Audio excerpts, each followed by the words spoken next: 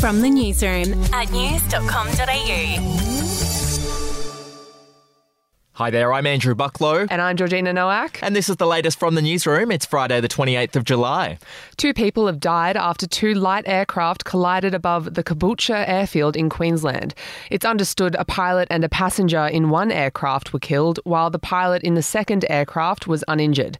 The surviving pilot is helping police and investigators piece together what happened. In other news, the Victorian government has announced that from next year, every new home will be banned from connecting to gas. The ban will mean new homes will be powered entirely by electricity, with electric or induction cooktops to be installed instead of gas ones. It's hoped the move will shave about $1,000 from household energy bills each year. To the US now, Donald Trump's been hit with even more charges in relation to his alleged mishandling of top-secret documents.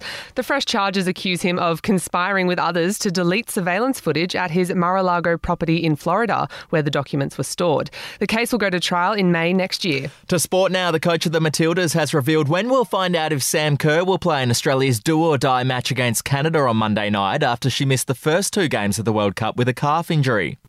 Most likely, we won't be able to give you an answer on that until the day before the game, because we want to wait until the last minute to see where she's at in terms of availability.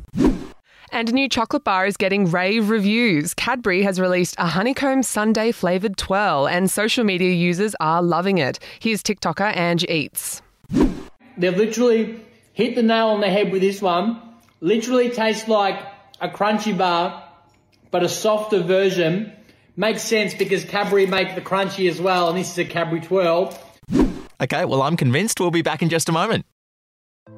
Hey, I'm Felicity Harley and I host Healthyish, where we chat to experts, influencers and people in the know from around the globe to arm you with the knowledge to make healthier decisions for your mind, body and soul. I think if we're going to be focusing on health, like sleep is probably the biggest component of that. I think sleep is the cornerstone. Like choose the harder option, because I've never woken up and gone, I regret that run that I went at 4 a.m. I've never done that. Search for Healthyish and Extra Healthyish wherever you get your podcasts.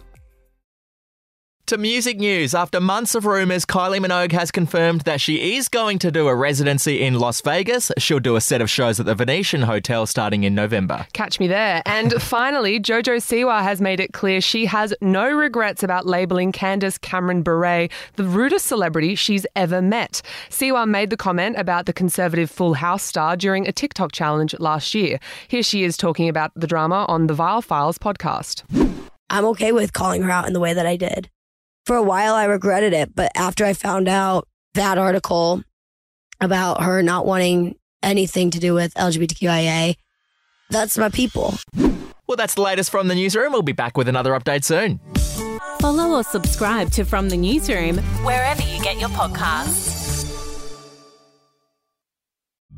The podcast Faith on Trial looks into Hillsong, both in Australia and the US, and takes both the listener and hosts on unexpected twists and turns in the story of Brian Houston and the Singing Preachers. There are 2 incidents involving Pastor Brian. The Australian journalists uncovered a litany of alleged criminal behavior in the megachurch. Financial gifts were being given to the leaders of the church. Listen to Faith on Trial Hillsong ad-free on Crimex Plus on Apple Podcasts today or wherever you get your podcasts.